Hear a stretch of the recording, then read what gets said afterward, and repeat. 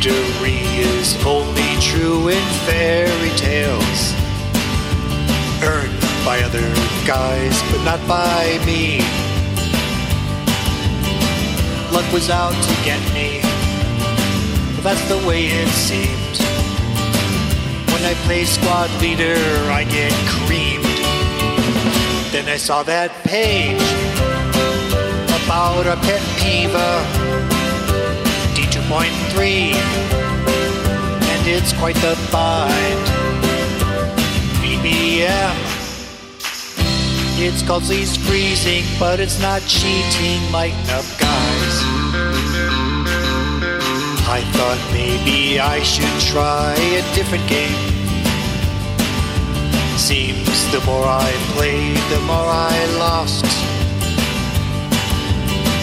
What's the use in trying? I'll get crushed again. When I need a victory, I get slain. Then I saw that page. Now I'm a sleaze freezer. Not a trace of shame in my mind. VBM, I'm a sleaze freezer. I'm not a cheater. Lighten up, guys.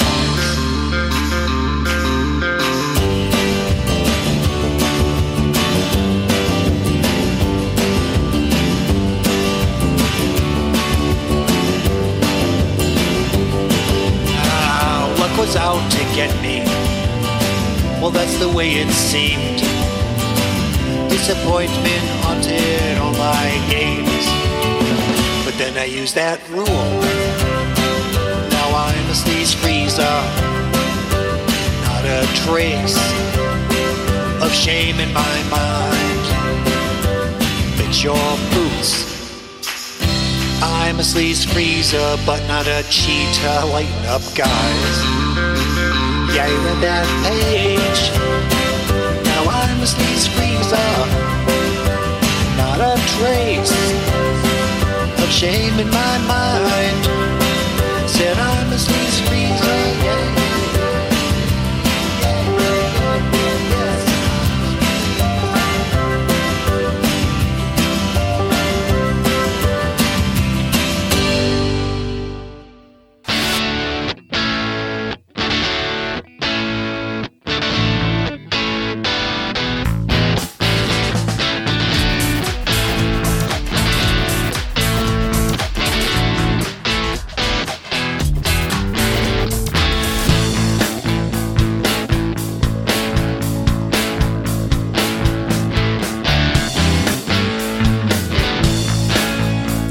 Hello, everybody. Welcome to the Two Half Squads. This is the only podcast that is officially endorsed by Multiman Publishing as the best, the only, the greatest podcast. And also by Ritterkrieg. Yeah. It's the only podcast dedicated 100% to Advanced Squad Leader. That's right. And if you go to MMP, they will say, don't even come here. Just listen to the Two Half Squads. Everything you need to know. You'll learn everything you need to know. You don't really need the rule book or anything. No, once Just we finish, we're going to be polishing off that rule book pretty soon. They're going to need to come out with more stuff. Everything. Yeah. It always slows us down on the rules, reviewing product. But we have no product tonight, though. So we will be bringing you some... Oh, wait, we do have product tonight. Yeah, I guess. I'm sorry. I guess we will. I guess that counts. ASL Journal 7? Yeah. Lined up for you, and some out of stock and out of print for years. But check on Fire if we have time to get to it. Fire, do fire. Jeff, this room looks different. I rearranged the foxhole. I mentioned it briefly in our last episode, and what do you think? You know, I don't know if I like it. It's different. Why not? Yeah, I had it the other way for ever 7 years. Maybe we've been doing the podcast for 9 years now, and wow. I think after the first year we moved down here, and it's been that way ever since. But I needed a change. You know, sometimes you just want to take out, like, how often does this happen to you? You got all your ASL stuff there in the counter trays, and you just want to take it out and redo it all. Not very often. But I understand the change thing. I was just thinking the other day, Remember when I grew my hair long? Yeah. And now it's shaved much shorter again. But I was ready for a change. It was either, get a shiny red car, divorce the wife, or let my hair grow long. Yeah. I went for that long hair. Yeah. That's And I certainly took care more of it. economical. Yeah. Yeah. Doesn't have the lasting implications. Of the car or the divorce. Yeah. I'd love to see you in the red car, though. I think that would be a good look for you. With the long hair. With the long hair. You looked like an artist. I think you should have started sporting a beret and an ascot. Well, I think next year when I grow the hair longer during the play with the longer beard. Yeah. Well, I took the beard off too. I'm going to dye it dark brown, yeah. my original color, Yeah. for a couple weeks before I shave it all off. That'd be great. That would be kind of cool. That would really be cool. Why not? Why not? We should be able to do that. So yeah, your room is all switched about. Yeah, it's all switched around. It's different. I don't know if I like it or not. Do you want to play? Does this area of the basement make you want to play? Mike was over the other night, and he saw it for the first time. And we tried to play something here. He brought over the Pathfinder A card game. card game, yes, which is very popular. First time I'd ever played it, and first time he'd ever played it. It was fun, but I don't know. It was different down here at the other end. I don't know. I might have to move everything back. It was a real pain, too. Oh, my gosh. You did it by yourself? No, Robbie Rob helped helped me. a little. Yeah. Yeah, she helped. But, and then she said, you should move this over there. I said, nah, it's enough help, honey. Go upstairs. Parts of it I like. You got to Parts of give it time. I wanted to move my guitars and all the music stuff where it was a little more prominent. Yes, that's working. And put the TV in a better spot so I could really enjoy the TV. Which now works, thanks to Robbie. And it works because she knows how to wire all that stuff. And what's in the corner where the music used to be, the little between the shelves behind There's me? nothing. Oh, okay. That's going to be my I don't know what. Lots of possibilities. Yeah. So it's different, but it's okay. Well, I had finally gotten to try my new miniature battle rules, Oh, you did? which are called Open Combat. Two guys made it out Saturday. I put out a late Yeah, notice to the guys group, not the Paso Club. And Now, why did you pick this rule set out of all the different miniature rule sets there are available? yeah, it was just at the store. Oh, okay. At You went to Games Plus? Yeah. I've been looking for a skirmish set for quite a while. Mm-hmm. There was one. Grabbed it. Yeah. Boy, I like that. A man who can make a decision. Yep, $50. You didn't have to go online and look for the one that was the best. No research at all. Good. Figure what the heck. And ended up being very enjoyable. It's got a little thing where there's a pushback, so the two figures go toe to toe. And if you roll, you can do a serious wound, or a minor wound, or a pushback, or no effect. And the pushback, they have to go back an inch, and then you can follow up. Oh, and yeah. At first, right. I'm kind of like, gee, all these pushbacks on this game system seems like a waste of time. But it started to matter, because if you're pushing them back into something, they take additional hit. Right. So it kind of makes you want to surround your enemy, makes that more dangerous, back against the wall kind of thing. You do that for protection, no one behind you to hit at you, but you also, if you get a pushback, take an extra hit. And it can be historical or fantasy based. Good thing I can break out. So we broke out. Rick played orc bow unit, maybe like 8 figures, and infantry orcs. Okay, so historical. Good. History according to Tolkien. Yeah. And Justin played a group of barbarians. Yeah, he hasn't been out in a little while. Yeah. Barbarians, maybe 8, 9 of them in a unit, and then some gnolls. D&D. And then the point systems, it's open, it's variable totally, which at first then I didn't like. I'm like, oh no, I don't like that. I like stats. Well, he has 2 pages of stats for stuff like the zombie unit and orcs and so on. So we use that as the base. But then the more I think about it, the more I'm okay with it. You have to kind of assign movement points, defense, attack, values.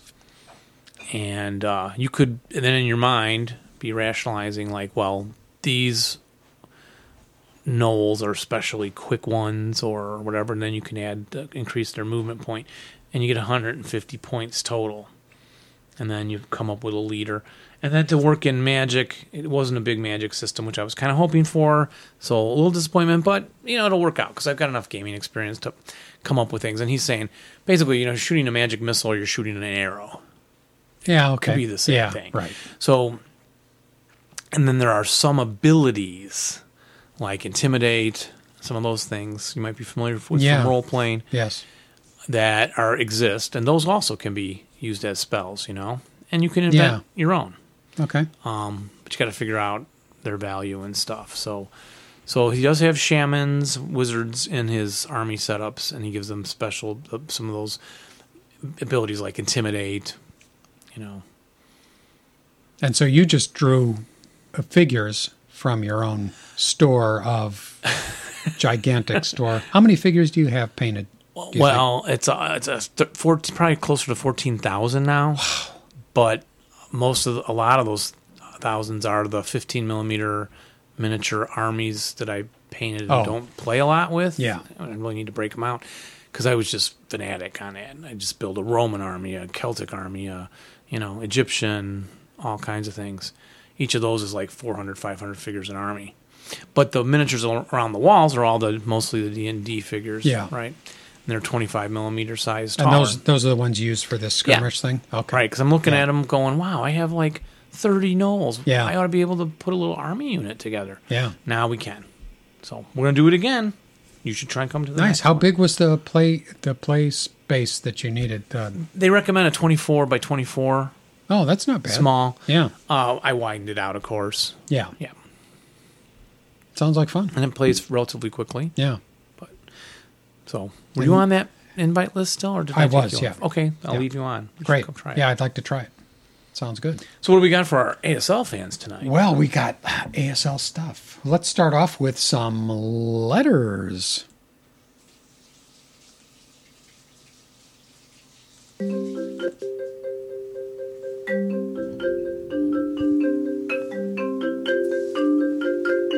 Letters, letters, letters, letters, letters, letters, letters, letters, letters, letters, letters, A, B, C, D, G, letters, letters, letters, letters. All right. Put words to it. Letters, letters. You do like those complicated lyrics, like that Hawaiian song last show. Oi. Aloha, oi. It's Hawaiian and Yiddish. I would like to say thanks for the kind donations from Derek and kind donation from Preston.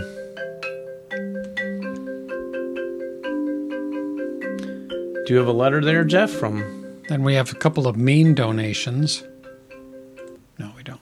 Oh, should we talk about our Patreon subscribers?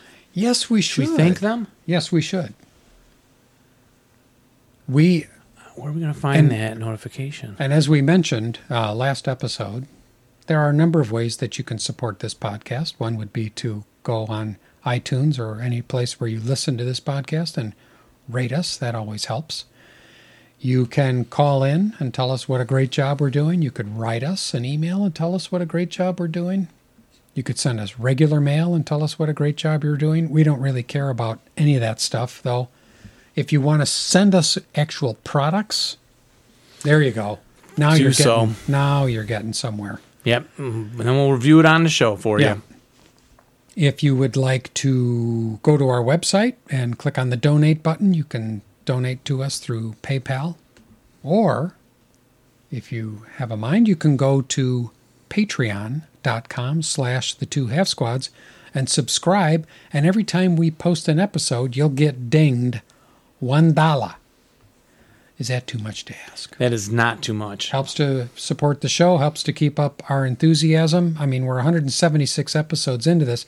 Or 180. So if you're just getting on board now, You got 180 free episodes. Now you're going to start paying $1 an episode. That's not too much to ask, I don't think. Not too much to ask. We'd like to thank Ryan E. Yep. and Jeff D. Yep. for pledging on Patreon. Thank you, Jeffrey F. Yep. Paco M. are all the trailblazers. Yeah. First ones in. Yep. It's great. Like the Marines. Yes. First ones in. They run toward, when there's a donation thing going on, they run toward it. That's right. Just like the Marines. So thank you, everybody, for your support. Any way you can support the show. If you want to hear more episodes, you got to support the show. Otherwise, we're just going to fade away, diminish into the west like Galadriel. Yes, we just might. Yeah. My wife loves the Lord of the Rings movies, often quotes them. And, I'll say, she'll say something like, I'm tired. I think I shall just diminish into the west like Galadriel. I don't know. She's going to bed, but yeah. Oh, no. So anyway, letters. We've got some You've letters. got one there? I have one here from Derek Rowe. Derek wrote, left a comment on episode 177, Dashing DeRoche, and he wrote, "What a fantastic interview. Michael is very well spoken and kept me very interested right to the end. I would like to extend my thanks to you guys for putting all the effort in to bring this great podcast to life. Both of you should be extremely proud of what you've accomplished the last 9 years. It shows dedication and love to ASL itself and to all those who play the game. Hope to continue listening for years to come. Cheers." Another gamer from Alberta, Canada, Derek. Thanks, Derek. Thank you, Derek. You make us proud. Jeff, also, May 18th, we announced a hat contest. Yes, the hat contest. And they had 3 weeks. So that would be May 25th, June 1st, and now June 8th to enter. Too late to mention it on this show. Yeah. Should we just draw the hat earlier? Yeah, let's do. Okay. We'll interrupt letters for a moment. No, let's do it at the end of letters. Okay. Keep everybody on the edge of their seats. They're like, we want to know. No. Yes. I have a letter here. From? David G. David says, "Hello and well met. I've enjoyed listening to your podcast. I also like the production quality. I play guitar and sing and run the soundboard," so he has some background in this. "I'm just getting back into the game after a long hiatus. Much has changed. I'm hoping to rely on your undoubtedly more current knowledge than what I can find on the net. I'm trying to assemble a complete Chapter H. I've tried eBay, Noble Knight Games, MMP to no avail. As you know, many of the modules are out of production. Some do not look likely to make it back into production soon. When you can find a module, they're exorbitantly priced sometimes. I'm not seeking charity. I work and pay my own bills. I would be happy to pay for a nationality section, whatever the person felt fair. Heck, I'd give $5 a nationality for decently legible original of the Chapter H sections." Mm-hmm. So H is the vehicles. Okay. I don't think I think I have my old Chapter H. So, but let's put it out here for the listeners. But he wants it complete, so he wants all the... And he actually has Germany, Finland, the Soviets, the U.S., China, the Allied minors. I have the H notes for that. However, these are the only modules I've been able to locate. I'm very interested in the H sections for France, the Commonwealth, Japan, Italy, Axis minor. I had very bad luck with this. I purchased the old Kota Bushido and the counters and maps and no Chapter H. It was used, so he didn't complain. Also got the Axis minor counters with nothing else in the box. Again, my fault for not finding out beforehand. That is horrible. That is horrible. Yeah, so shame listeners, on that person for selling it in that condition. Listeners, come to David's aid. I'll have to look at my basement also, and let us know as soon as you just post if you can help out with those Chapter H's. Let us know, and then we'll give you his address to mail them out to him. Sound like a plan? That sounds exactly like a plan. I've got a little stiff neck here, Dave. I'd like to do about it. To also remind everybody about the Mayhem in Manila coming up. Keep stretching it out. I don't like to bring my aches and pains to the show, but my neck has really been stiff. I went to a masseuse. You know, that doesn't do anything. You ever been to a masseuse for an ailment? A stiff something or other? Not for an ailment. No. Just for fun? Mm-hmm. Yeah. Relaxation. Yeah. Yeah, it didn't do anything. The nice thing about this massage parlor was it was 4 doors down from Games Plus. Oh, it was? Yeah. Gave you an excuse to go over there? Yes, it did. But, man. I'd also like to point out that this show is brought to you from kind donations from Matt. And we want to remind everybody that we have sponsors. Bounding Fire Productions. Bounding Fire Productions, creators of great stuff from Bounding Fire Productions. I'll put the hands in. Yeah. Thank you, Sam Tyson. And Ritter Creek. Do you have a letter from Blogger Contact Form? I've got a letter from Blogger Contact Form. G'day, Dave and Jeff.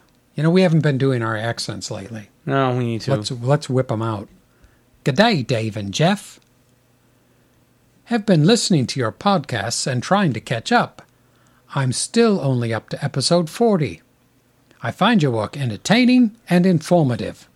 Job well done. Regards, Xchook. Note, this email was sent via the contact form gadget. I like to read the entire thing. I don't want to leave anything out of there. But anyway, thank you for writing us, Xchook.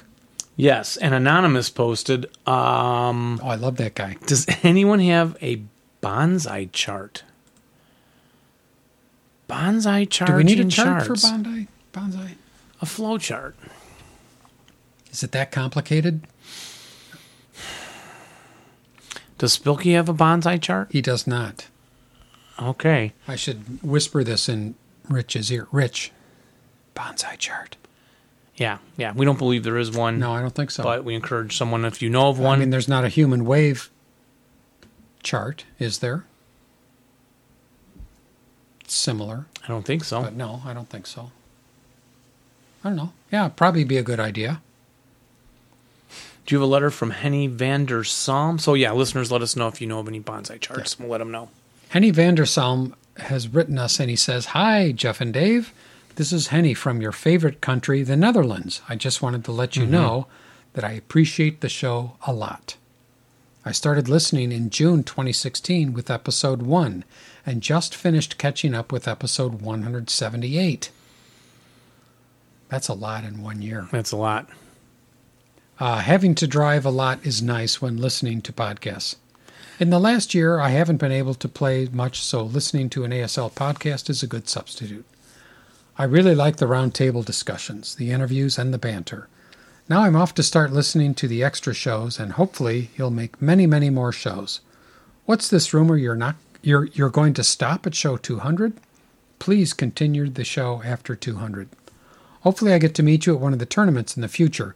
I remember seeing you at previous tournaments, like the ASL Open in 2012, and I heard my name mentioned in a couple of times in episode 67. In your last show, you mentioned the flak bunkers. Oh, yeah. Which we did. Which we had a link to. Yeah. I visited one of the flak bunkers in Berlin in 2015 and did a tour inside. Unfortunately, taking pictures was prohibitive. Oh, prohibitive. It's top secret? Yeah, I can't. That's really interesting that they don't allow that. But if you look at this website, and he puts a link there, you'll get an idea of what the flak bunkers look like from the inside nowadays. Rally well and low, roll low, but not when you're playing me. Regards, Henny. And how lucky he was to get inside one of those flak bunkers. But yeah, it's really interesting. Why would they not allow photos, do you suppose? Don't want people imitating it? I do not know. Should I turn the broadcast foxhole into a flak bunker? I don't think we need to worry about it. And we have one more? We do. Why, I have a letter right here from David G. again about playing time. Greetings and salutations. Just Hello. curious, gentlemen. Do you ever play your listener scenarios? If so, have any of these sent you a scenario that you particularly enjoyed? Be interesting to find out which nationalities you both like to play the most, since everyone I have met who plays has a favorite. May you both always roll low and battle hard. I'm leaning toward the Japanese lately. Really? Mm-hmm. Because of their... Well, the variety, the striping. Striping instead of breaking is pretty cool. Yeah, the stealthy stuff, the hip advantages at times. So I think if you really like infantry engagements, then the Japanese can be a lot of fun. yes. If you like a lot of chrome armor kind of thing, you're not going to find that. No, I'm thinking more of definitely the Russians. Yeah. Later war. Yes. Yeah. Stalin 2s, that kind of stuff. Yeah. Vehicles. I don't You don't really... Do I have a favorite? I guess I really don't. I do like playing the Americans, but I hate to say that because I feel like it shouldn't be allowed. No, it's loud. I like the Americans. I do like playing the Americans. I don't know. There's something about the simplicity of playing. They They're just seem simple. like they're simple. Mm-hmm. They're more likely to break and come back. Yeah. Other than that, well, big, good firepower usually, right? Yes. And usually plenty of leaders. Mm-hmm. So, And toys. Yeah. And playing listener scenarios. We do still have a collection for our pack, the Task two Squad Half Squads scenario pack, Yeah. which It only gets better with age. That's why right, we haven't because released it yet. Which, now think about it. I think it's been about 2 years since we first sprung the idea. People emailed us. Yeah. I got 2 more years till I'm retired. Okay. I think that's going to be job Yeah. one. So it's expected in 2019. Somehow. I know, but Very think about attainable. it. Do you know how fast that's going to go? I know. I mean, Before you really. know it, it'll be here. We've been doing this 9 years. Yeah. 2 more, going to be nothing. Yeah. So that's my plan. Unless I could suddenly this summer go, oh, I'm bored. Remember the days when 20 years seemed like just forever, like unbelievably forever? Yeah. And now I look back on 20 years and it's like, wow, that was yesterday.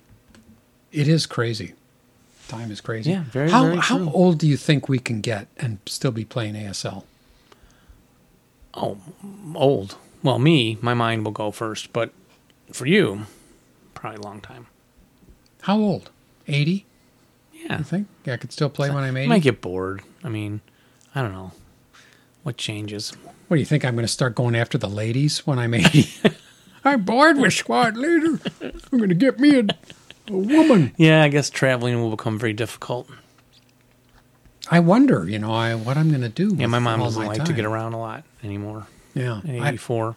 I don't really want to just sit and watch TV, but they're, lately, I don't know if you've been on Netflix lately, but No. it just seems like, and maybe they're just putting more stuff in my feed because I like World War II stuff, but there have been tons of new documentaries and things, and they've been playing stuff from the 40s, like Why We Fight by Frank Capra, that whole series. Yeah, of yeah. We documentaries. were talking about that before. And then they played one or they didn't play it the other night, but I saw one the other night.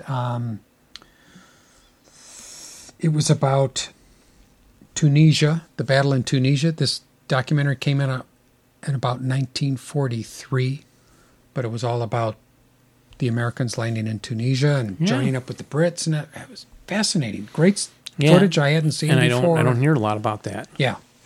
So, a lot of good stuff to be watching. Well, time for our free hat. Oh! Are you going to roll a die? Yes. It's 3 people. 3 people. Okay. So if you got a 6-sider or whatever, they do make 3-sided dice. Do they? We got them at Gen Con. I remember that. Okay. 1 and 2 will be Alan Hume. Okay. 3 and 4 will be Jim Barra. Alan Hume in Scotland? It's going to cost us a lot to ship it over there. Yeah. 5 and 6, Ryan Ellett. Here we go. Good luck, ladies.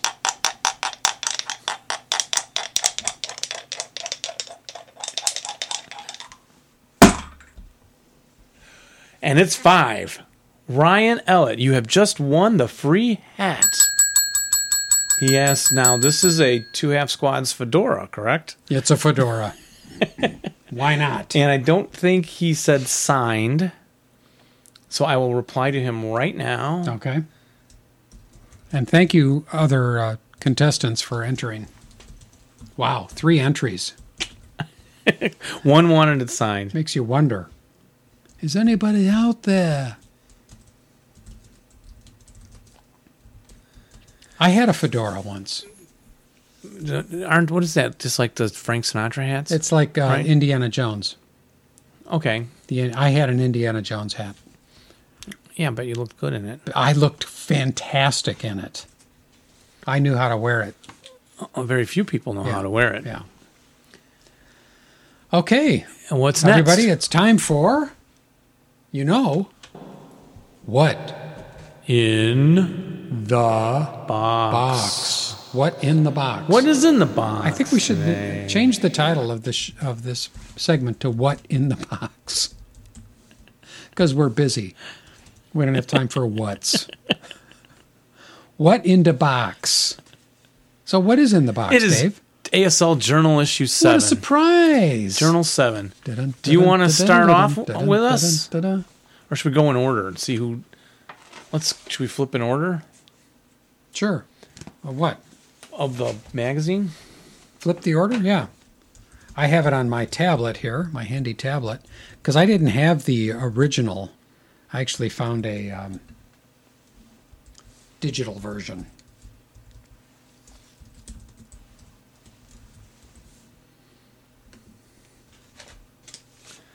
Okay, intro is the rules changes, the debriefing, the corrections. The debriefing. Did you read through that? When I got it, I read through it and wrote them into the rules. Oh, good. Yes, I'm So that is kind this- of a fanatic. Would this have been in the ASL RB2? Do not know. Yeah, I don't either. But at the beginning it says a comprehensive list of all the official errata is maintained on our website at www.multimanpublishing.com/ASL/ASKQA.php. I wonder if that's still up. Do not know. Yeah. Yeah, oh, no, it's up. It's up there. Okay. They still do that. So there's a page of errata. Then you go into the Blue Devils. Did you do that one? No. I think I assigned it to me, and I never got it done. But it's one of those Steve Swan articles. The Blue Devils is the Croatian 1st Light Infantry Parachute Battalion and how you could use them into ASL. So he organizes it into a company headquarters with a 9-neg-1, 8-neg-1, 80 leader, 2 half squads, 2 light machine guns. Heavy weapons platoon would have 4 crews, 2 medium machine guns, and 2 81 mortars, millimeter mortars. Rifle platoon, different in 42 to 43 versus 1944 plus. The 44 plus would have a 537 squad and then 2 447 squads, and then a crew with a mortar. That would be what a typical platoon would look like for the Croatians. Light infantry. Yeah, and this 2-pager. This was kind of interesting. I didn't know anything about the Croatians, and but I did note this part where he says an SSR should treat squads and half squad morale as underlined, preventing their reduction to lower quality troops. Are there any other?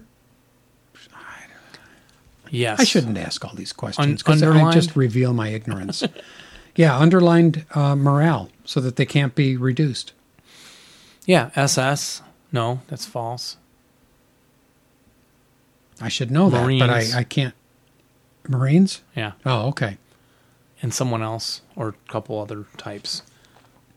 They are reduced to 2 half squads instead of to a lower level squad when they fail ELR. Okay. Yeah. And then he also says here that an SSR should invoke no quarter against the partisans. I guess that just to make it They hate historically they hate correct. partisans. They're probably out there fighting. Does a little historical background too. Yeah, in there, which was very interesting. And it sounds like it wasn't a big group, but played a important role nonetheless. Yeah, like for example, the first armed clash between the partisans and the Croats paratroopers occurred on September 3rd, 1943, with 6 paratroopers being captured by a local partisan band. Soon thereafter, the largest battle fought by the Croatian paratroopers began when the Serbian partisan headquarters decided to attack the town of Koprivnica. So yeah, a lot of history there. Yeah. Next up is the Commissar. Did you do that one? I did. Interesting article by Bruce Probst about the Commissar. This is the article is called "The Commissar Dialectic," and he pretty much just covers details on using the Commissars. I'll just read a couple of the parts here that he wrote. He says Russians, including Russian partisans, may use Commissars in scenarios set in October 1942 or earlier. The ASL rules touch on this date limitation briefly in footnote 18 to Chapter O, Red Barricades. It's because on the 9th of October, Stalin issued Decree 307, which removed Commissars from the chain of command and relegated them to advisory positions effective November 1st of 1942. This was done specifically to improve Army morale, which I thought was pretty funny, and I'll bet that was very effective. Because we know how brutal they could be. Later on, he says, Commissars are always considered superior to all other leaders in ASL. Therefore, they always are the first units to take a morale check. When a 10 neg 0 and a 9 neg 0 are stacked together, the higher morale unit goes first. But note that in no other respect is a 10 neg 0 superior to a 9 neg 0.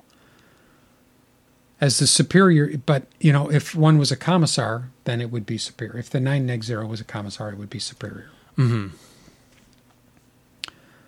Note that in no other respect, he says, they are exempt from lost leader morale checks and lost leader task checks.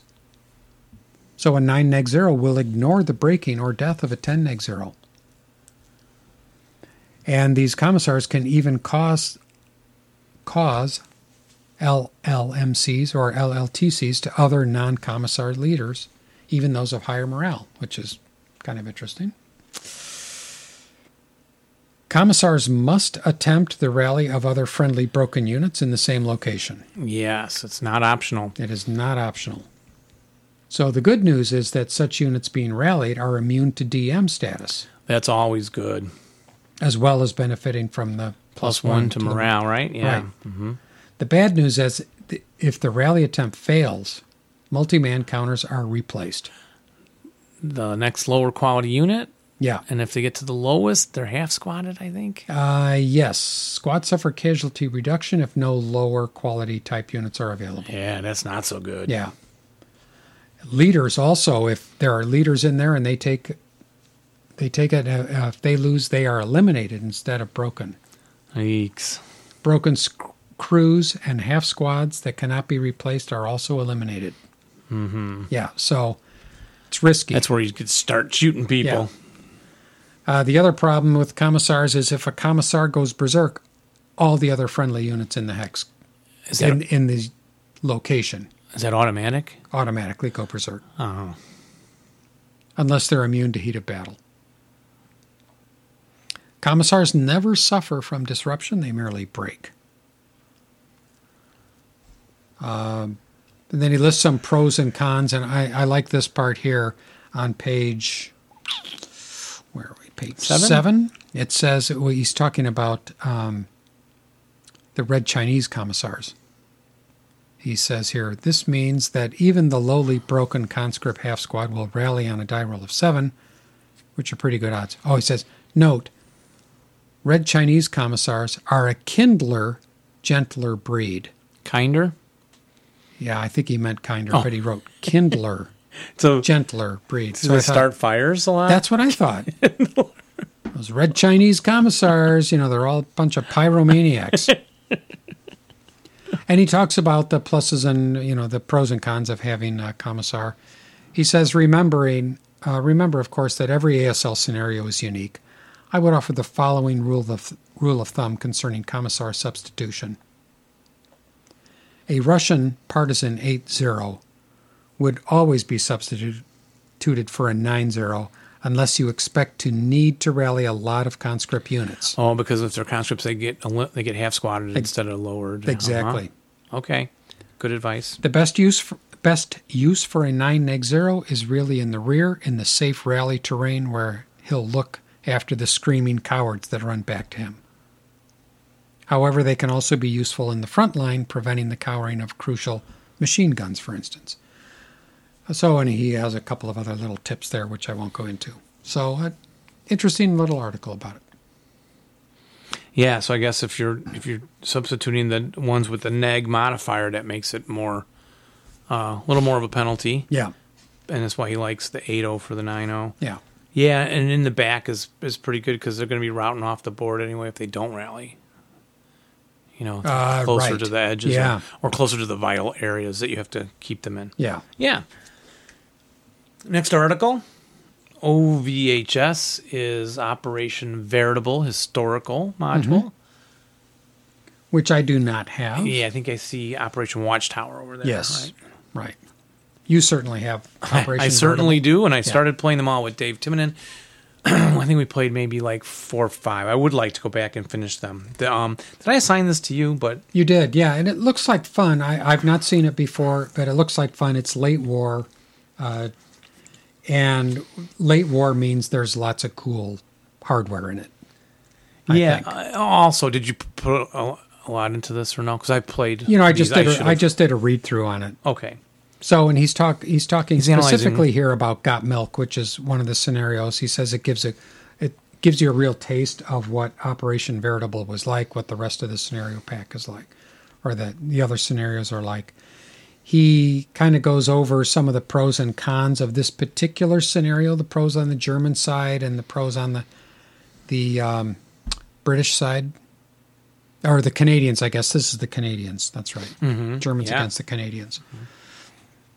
And he gives a really good, I think this would be a good article for somebody who has not played a lot of ASL, because it gives them a good way of looking at both sides of a scenario and taking in different considerations about lines of sight, and when you're looking at your order of battle and thinking, gee, I've only got this many units where the other guy has that many units. Well, he's talking about that here. The Germans have a distinct number disadvantage, but they also have a sand number of 5. They've got a higher morale. Oh, that's big. Yeah, the sand number is very big. They got a higher morale. They've got a couple of pretty good-sized tanks. The Canadians also have some very big tanks, but they've got a lower morale, lower sand number. So he does a good job of sort of weighing things back and forth, and it kind of gives you an idea, too, of how a scenario is put together so that it's balanced. And then he goes into some detail on setting up the German defense, how you might set up a German defense or Canadian defense. Let's see, I highlighted a part here that I liked where he just says, for instance, and he gives a lot of examples of, for instance, you could do this, or you might do that, or you might consider this. Here he says the Germans could place HIP multi-man counters in the cellar of T10 or L11, with the idea that they remain there until the Canadian brothers find them. More realistically, perhaps, the squads fighting in those buildings could move into the cellars to fire at anyone entering above them and the open terrain adjacent. However, these cellars are not fortified, so any Canadians who do survive German fire can freely move down into close combat with them. So there. not only is he giving you different examples of how you could do your setups, but also through that he's kind of teaching you on what some of the strategy might be and kind of what the rules are too.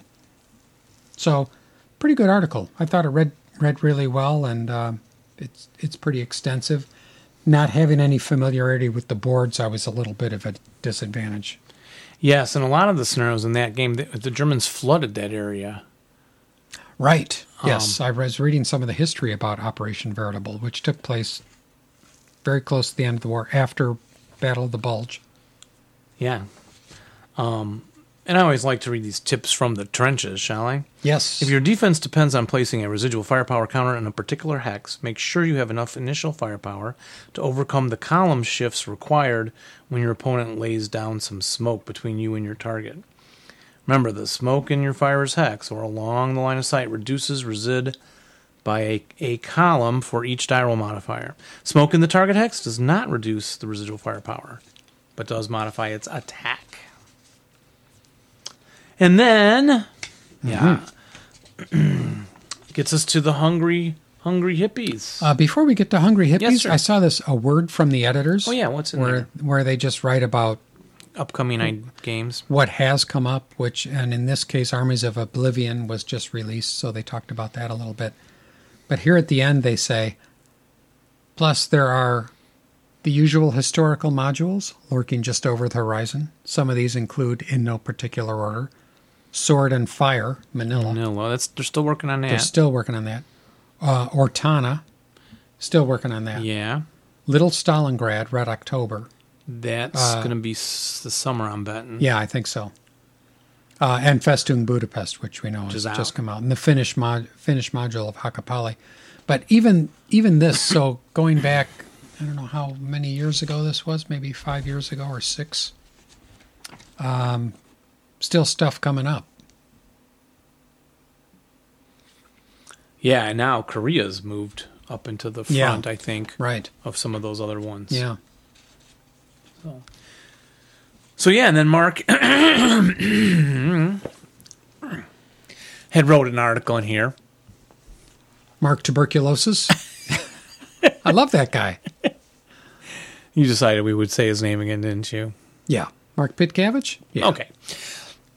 He wrote a nice article on hidden initial placement, and one of the things he points out right here is that there's two basic tenets of HIP, no matter what the situation or strategy. The first is that there should always be a specific rationale for each unit. The second is less obvious. In some cases, the real power of a hidden initial placement guy, hidden, off-board, written down on the side, is a potential threat. If your opponent thinks he's out there, he may move slower. So it's not always good to reveal it. Yes. Potential threat of keeping one hidden out there. Yeah. Inexperienced players, he says, deal with facing HIP units with more poorly than experienced players do because they cannot yet adequately assess the real threat value of a hidden unit. Experienced players are more likely to take it in stride. And typically, there are two broad postures for HIP units. Such units can be placed strategically to achieve goals related to victory, or tactically to achieve combat-related goals. So strategic would be using HIP units for control of objectives and that kind of thing. And for example, the defender defends the buildings, but also places a HIP squad in the upper level of one of them. If you don't find that hidden guy who has the building at the end of the game, your enemy does. Right? Right. Another variation is to put that hidden guy right outside of that hex, and then he can move it near the end game to retake that victory hex. So that's a great use. I've been doing that for quite a while with hiddens. Then there is the rear placement he's talking about. In such circumstances, a defender hips a unit in or near one of the most remote or rearward victory locations. You're essentially counting on is one or more of three things. During the course of the scenario, the attacker will have forgotten about checking for HIP. Or, two, by the end of the scenario, the attacker will have been so depleted that he may be faced with two or more possible locations for HIP, but won't have the resources to check them all. Yeah, Daddy-O. Or... They are hip. Oh, they are. Or three, by the end of the scenario, the attacker will have been so depleted that he may be able to uncover the HIP unit. He won't have enough strength left to fight it. Yeah, man, I ain't got the strength left to fight it. Although HIP units can be used strategically to win a scenario as outlined above, players will use HIP units far more often to achieve tactical goals. This guy's role is to cause casualties. He makes a good point about placing them with a purpose. Wouldn't you always do that, though? I should start that. Next game, I'm going to start that. Never thought of that. See, I remember learning all these things in games. Like, originally, I would place them to get a neg 2 shot at an adjacent unit. Yeah. That would be my big thing. Yeah. Then I realized, oh, wait, you can hide them in the building, just like he's talking about. Yeah, or hide out next door and then run in at the end. Ooh, I beat Chris that way. He thought it was pretty cheesy. Kind of is, but... It kind of is. But you got to learn to search. And Yeah, you have to. That's the thing. And it can be done. You can do that. You can take the time. And I like what he says when, the more experienced player knows how to, obviously, is going to know how to deal with those. Not going to be as tentative. Yeah. And then he has these 4 broad categories. The first is the sparkly lure. Second, the little friend. 3, the kamikaze. And 4, the poison pill. Very clever titles. The sparkly lure involves deception. Use the hip to make a strong position look weak. The little friend is the one that's hidden in a section of the building, so the guy goes around your building so he doesn't have to face the troops he sees, and then the little friend pops out and shoots him to defend the other side of the building. Yes, brilliant. It can similarly be used to target enemy armor. This can be especially useful guarding against an armed fighting vehicle entering the hex of your kill stack in order to prevent it from shooting out. Oh, yes, brilliant. Yep. A hip little friend might be able to destroy the armored fighting vehicle using street fighting even, or light anti-tank weapon. Then the kamikaze. This is the pure ambush in initial placement, solely for causing enemy casualties. The location may have nothing to do with the victory condition or overall goal, but it may be an out-of-the-way brush hex. But the subsequent survival of the hip unit is not important. It is to get the ambush and take out a target. Yeah, I like the sound of that, really.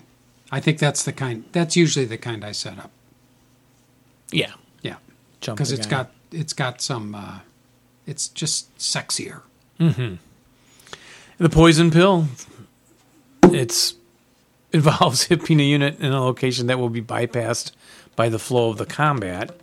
And at some later point, he will unhip so he can wreak havoc in the enemy's rear. Ow. Yikes. Cutting off route paths. Advancing into close combat against adjacent broken enemies. DMing enemies. Now, that's always good for the Japanese, too. Yeah. Because you can be passed through in Pacific terrain and not be discovered, If it's right? if it's in regular jungle, not light jungle, I think, just regular jungle, you can get through. Something. Yeah, yeah. I think there's more. I think there's more terrain than just that. Okay. And a variation on that is to put 2 half squads in the same location. To what end? Because then you reveal one, and the defender doesn't know there's another one in there. He may jump on that little half squad and then find out there's another hidden one, which gives him the ambush rolls, right? Concealed. That's not fair. That's great. That is not fair. It's very sneaky. Then there's the invisible man. The above trick can also be done with a hip multi-man counter or single-man counter option, which leads naturally to the next question: when should a leader be hip? In many cases, players should be cautious about hipping a leader because the leader will be unable to do all those other duties you need him for. Yeah. But you might. Can help in close combat. He doesn't know he's there. He can stay concealed. And for the Japanese, they have the very famous Tank Hunter Heroes. Oh, yes. Now they can set up all or some of them hip in a certain year, 1944-45. And there's a lot of advantages to that, he points out. Yeah. And you get a lot of it. Well, you get 10%. 10% of your OB can be Tank Hunter Hero, something like that.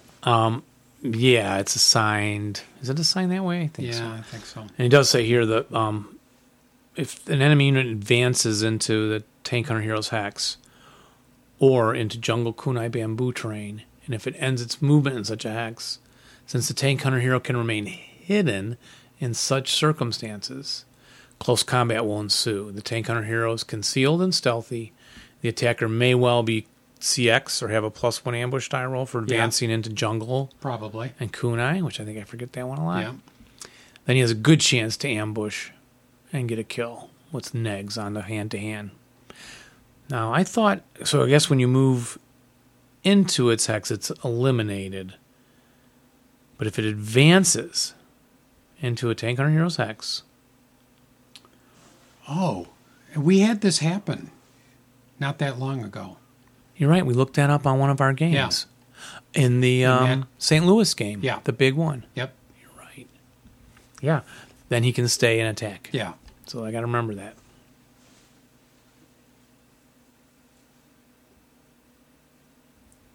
And then near the end here, it's quite a lengthy article. Biggest fear, is placing your gun. Hidden placing your guns, which we covered a lot on the show.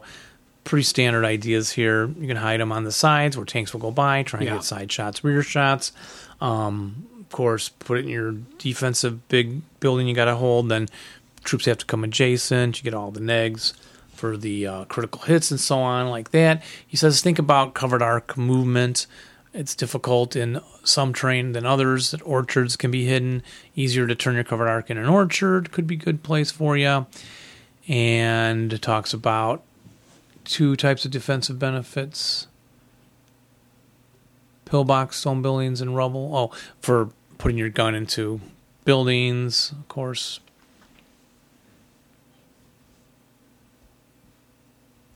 Oh, he points out rubble hexes are less accessible, while bamboo hexes may reign supreme, although there's a catch. Guns cannot be emplaced in bamboo, although they may still be hidden, which means the gun will only have the +1 TEM for bamboo. I didn't know you couldn't emplace it in bamboo. Yeah, it makes sense. It's never come up. Yeah, players should keep in mind the accessibility should not be determined by the terrain in a hex. It can be determined by the terrain around the hex. If you set it up hidden by a cliff, protects you. A stream makes people difficult to get into your hex. And then he talks about the idea of hiding something already hidden isn't contradictory enough. The solution is more so. You camouflage something that is hidden by putting something visible there.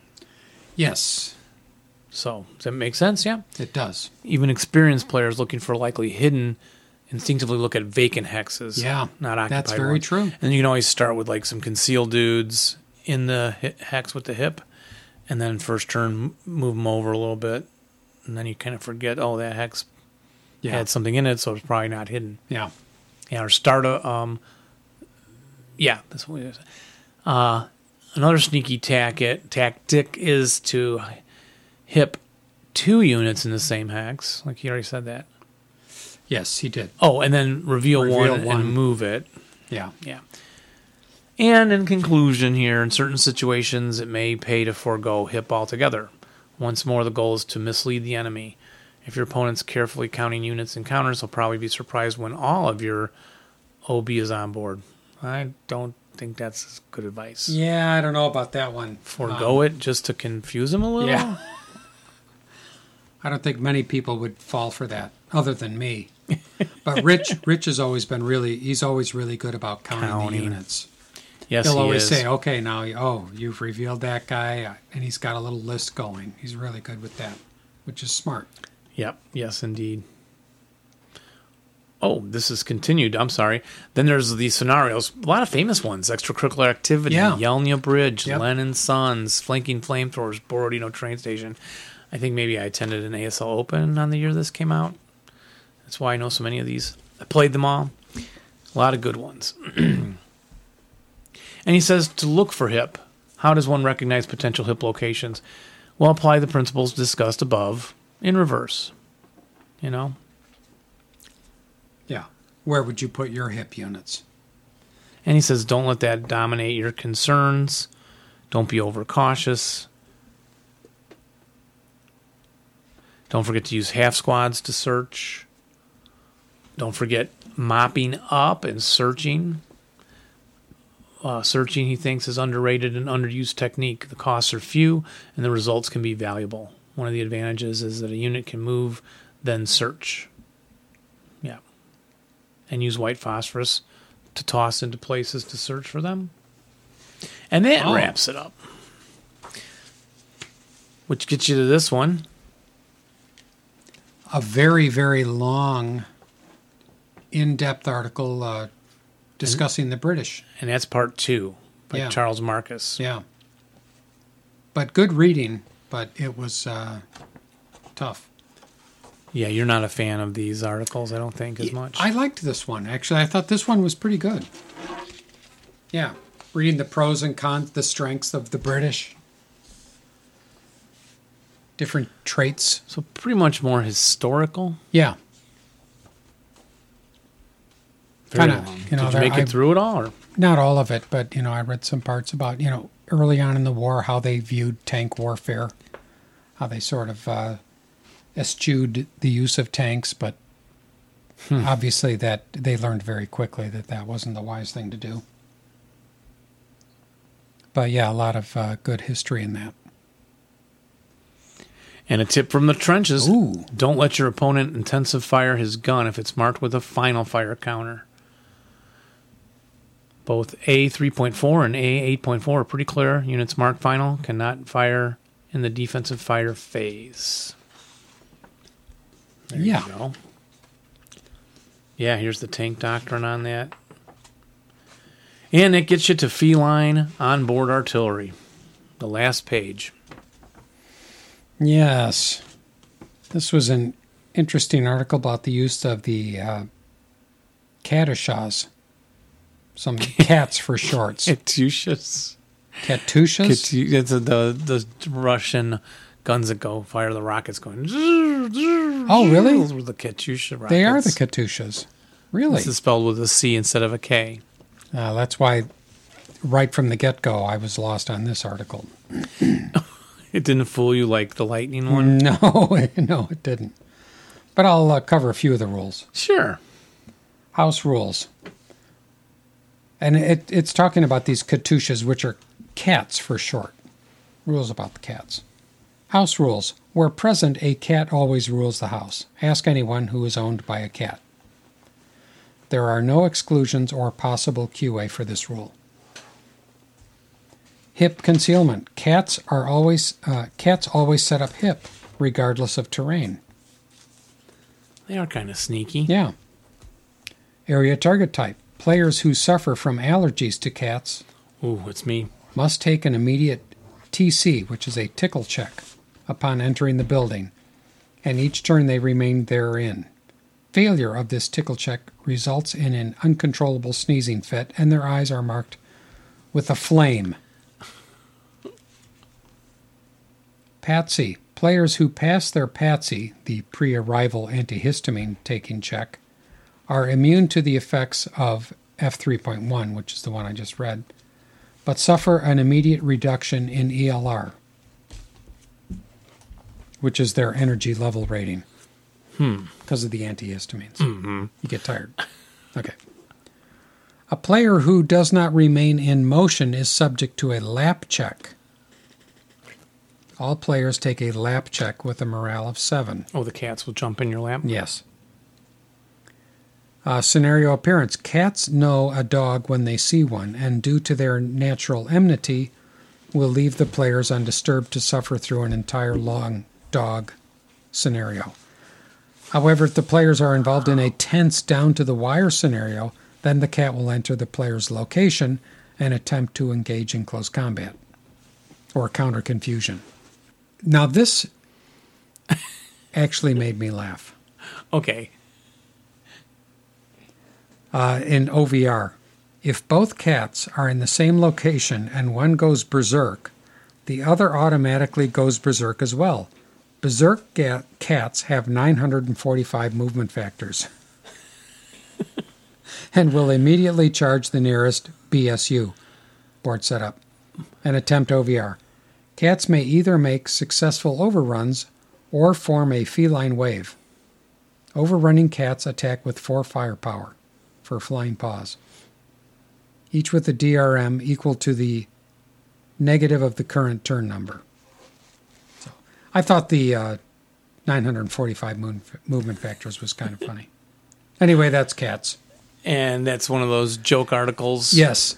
And right next to it, in the column next to it, it says wanted articles for future ASL journals. And I thought, yeah, obviously you're running out of stuff to print if you got to print the cat rules.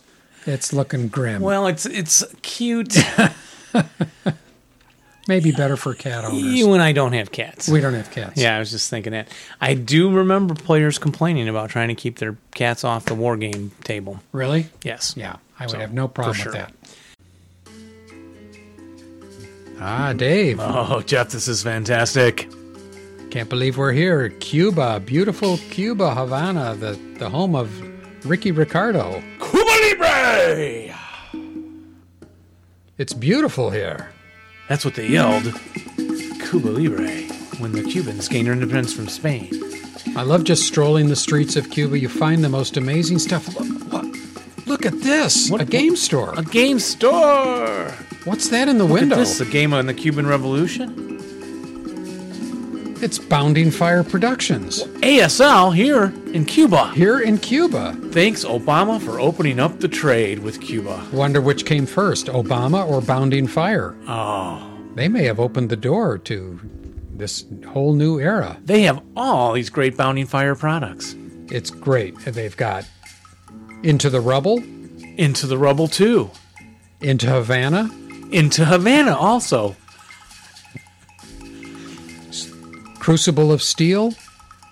Crucible of Very Hot Sauce. I'm loving this hot sauce. Crucible of Guacamole. Telling you what. Beyond the Beachhead, too. Blood and Jungle. Can't look at this. Every single amazing Bounding Fire product. Who would think, coming all the way to Cuba, we would find all this great ASL stuff? Wow! I know what I'm going to be spending my money on. I'm taking back all these stinking cigars. I'm going to take me home some Bounding Fire. And you know, and if they charged for these games by the pound, these Bounding Fire products would be the most expensive. But they're not.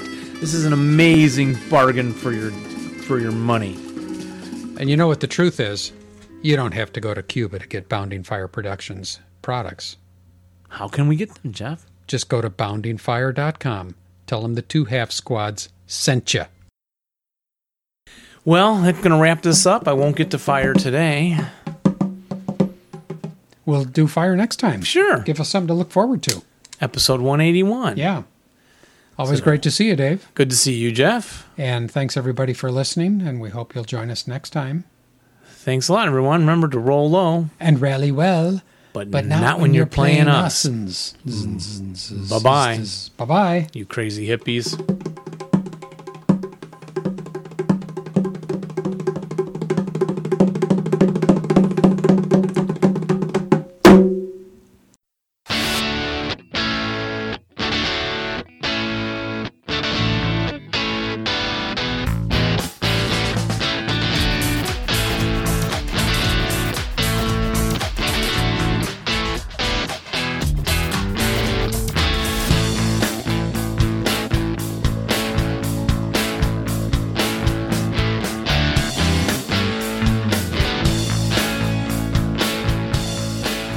Good. I practice every day.